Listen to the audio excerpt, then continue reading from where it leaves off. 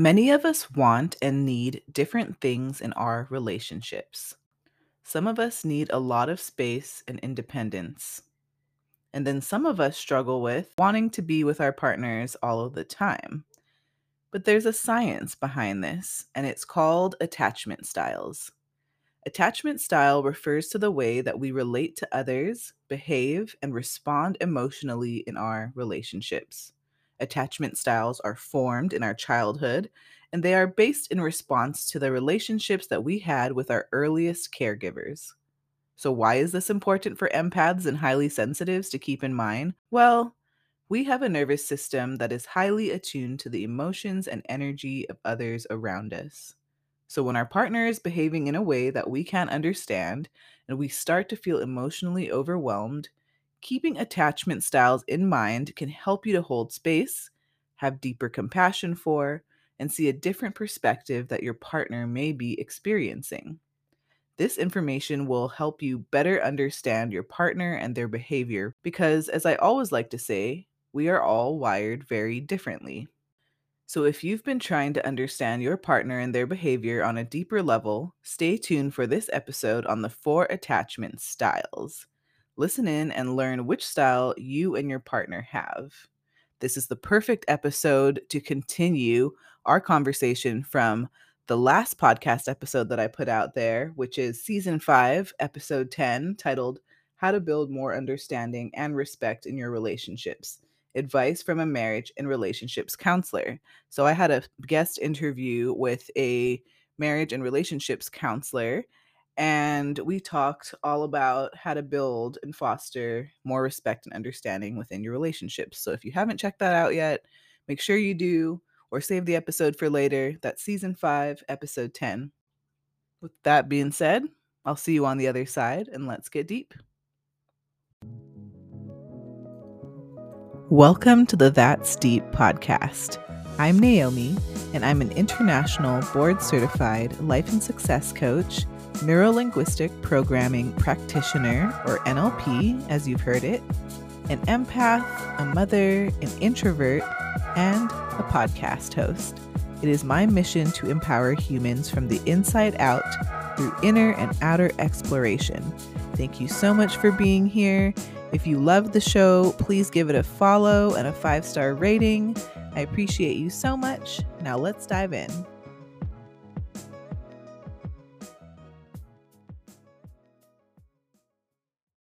So here are the 4 main attachment styles. Note that you could be a combination, but I'm just going to go over the 4 main attachment styles.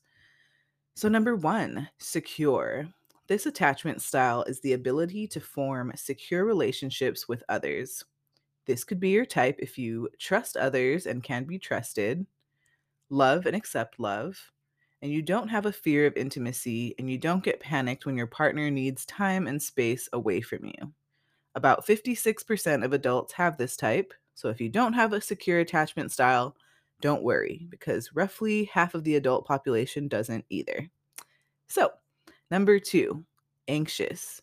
This could be your type if you have a deep fear of abandonment, if you constantly worry that your partner will leave you, if you need a lot of validation to feel secure in your relationship.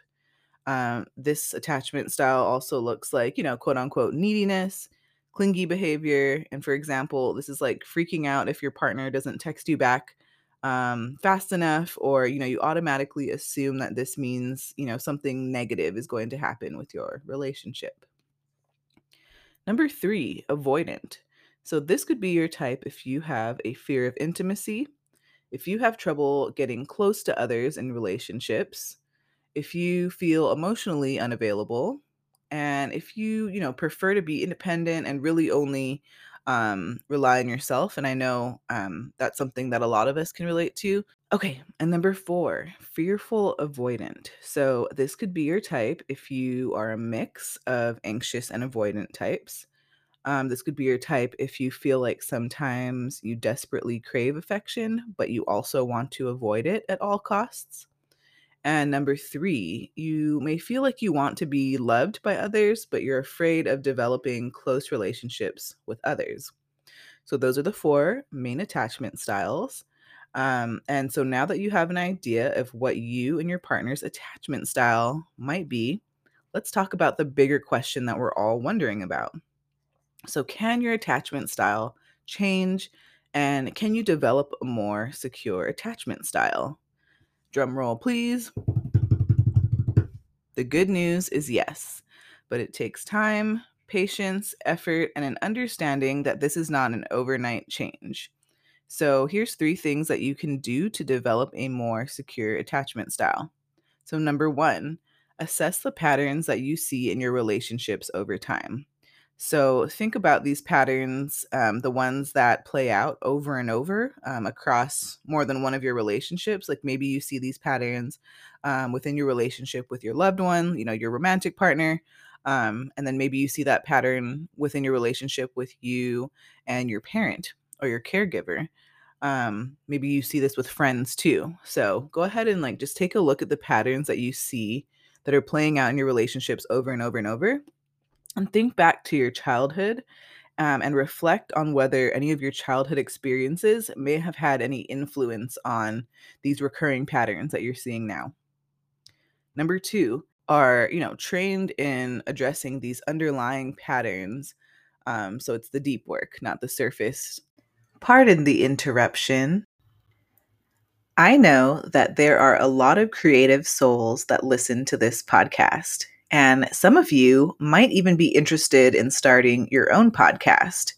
If you are looking to take the leap into the world of podcasting, I would love to offer you a month free on Podbean, which is the hosting site that I host my podcast on. You can get a month free if you use my link, and I'll leave it in the show notes. Now let's get back to the show. Get help on working on your self-esteem. So I hear a lot of this: go work on your self-esteem, go improve your self-worth, go improve your self-confidence, that kind of thing online. And it's like, it's the right information. It's the right direction to point someone into. But I feel like a lot of these suggestions from these online gurus and intuitives and coaches and guides out there, I feel like they're like empty suggestions. Like, how exactly do you work on your self-worth? How exactly do you work on improving your self-esteem?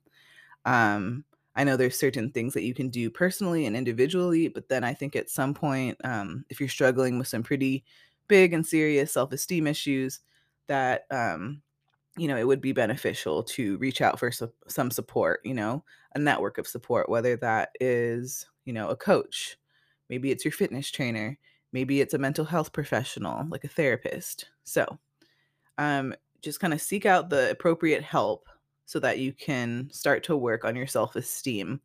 Some of these licensed professionals, even trained professionals, go improve your self-esteem or your self-worth. It takes a deeper dive, and it gets to the root cause of the self-esteem issues rather than just being like rainbows and butterflies and let's just improve our self-esteem. You catch my drift. Okay. Number 3, take inventory of your core needs. So for example, do you need better boundaries? Are you looking for more freedom and autonomy? Maybe you're looking for security and stability. So go ahead and take inventory of your core needs, because these are some of the things that you're going to have to communicate to your partner. People are not mind readers, and that we are our own best advocate for our needs. So kind of just another call to self-advocate for your needs.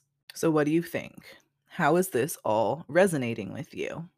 If you're an empath who is looking to build better boundaries in your relationships, and you're looking to do the mindset work in order to develop a better sense of self-esteem, then I would love to invite you to join the Empath Empowerment Coaching Program. So, this is my signature 8-week one-on-one coaching program for empaths who are interested in setting better boundaries in their relationships.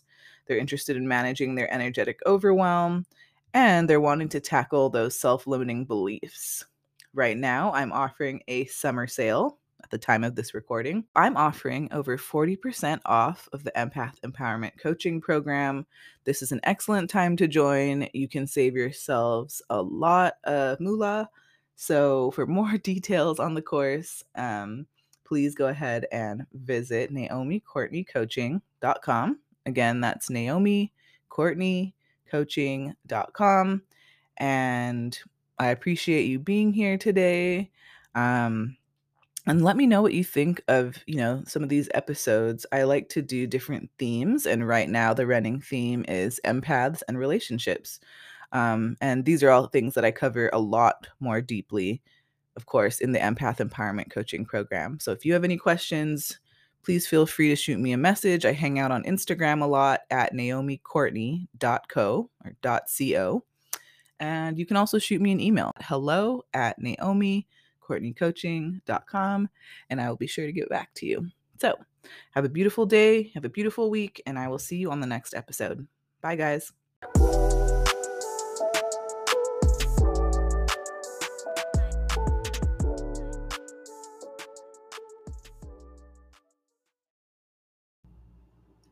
So what did you think of the episode? If you loved it, I would greatly appreciate it if you left me a review on whatever podcast platform you are listening to the show on right now. Go ahead and rate us with the number of stars that you see fit, and go ahead and leave a little comment, and this will help get the podcast out to other like-minded and like-souled people like you. Thank you so much, and I will see you back on the next episode. Mahalo. Have you been seeing repeating numbers over and over again? Maybe you're seeing 1111 when you happen to glance at the clock, or maybe you're seeing 222, 333, 444, or 555 all day, every day. Either way, I'm sure you're wondering what all of these repeating angel numbers mean and what you can do when you see them. I've got you. Check out the angel number cheat sheet. This is your personal guide to interpret those angel numbers that you've been seeing. No more guessing. You have the answers here.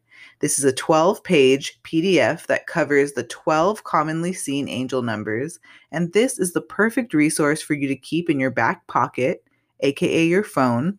I personally like to keep mine in my iBooks, Kindle, or Google Drive app on my phone for quick reference so that I can interpret the meaning of the angel number whenever I see it in real time.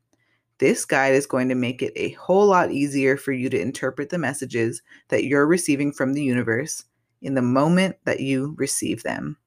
Download the angel number cheat sheet today, and may all the manifesting miracles be in your favor.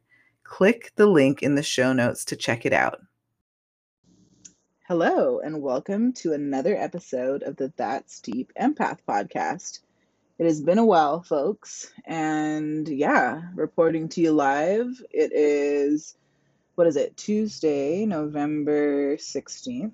It is a sunny 80-degree, beautiful, Tuesday in Hawaii. Man, I don't even know where to start because I haven't released an episode since, September? Yeah, and honestly, I definitely have more episodes coming out for you guys. Stay tuned. I promise. Don't sleep on me. Like, there is stuff coming out for you. And I think that I've had to kind of address my own sorts of fears with I guess going quiet and being okay with being in hermit mode. And kind of acknowledging the times in my life when I do go in more of a hermit mode, because I feel like those are the times when either I am just really needing an internal reset, maybe I'm feeling energetically overwhelmed, maybe I'm feeling exhausted and burnt out and I just need a bit of a break. And other times it comes hand in hand with just being super, super busy, with the physical human being life part of things. Balancing client work, balancing the kids, and here, the podcast, everything,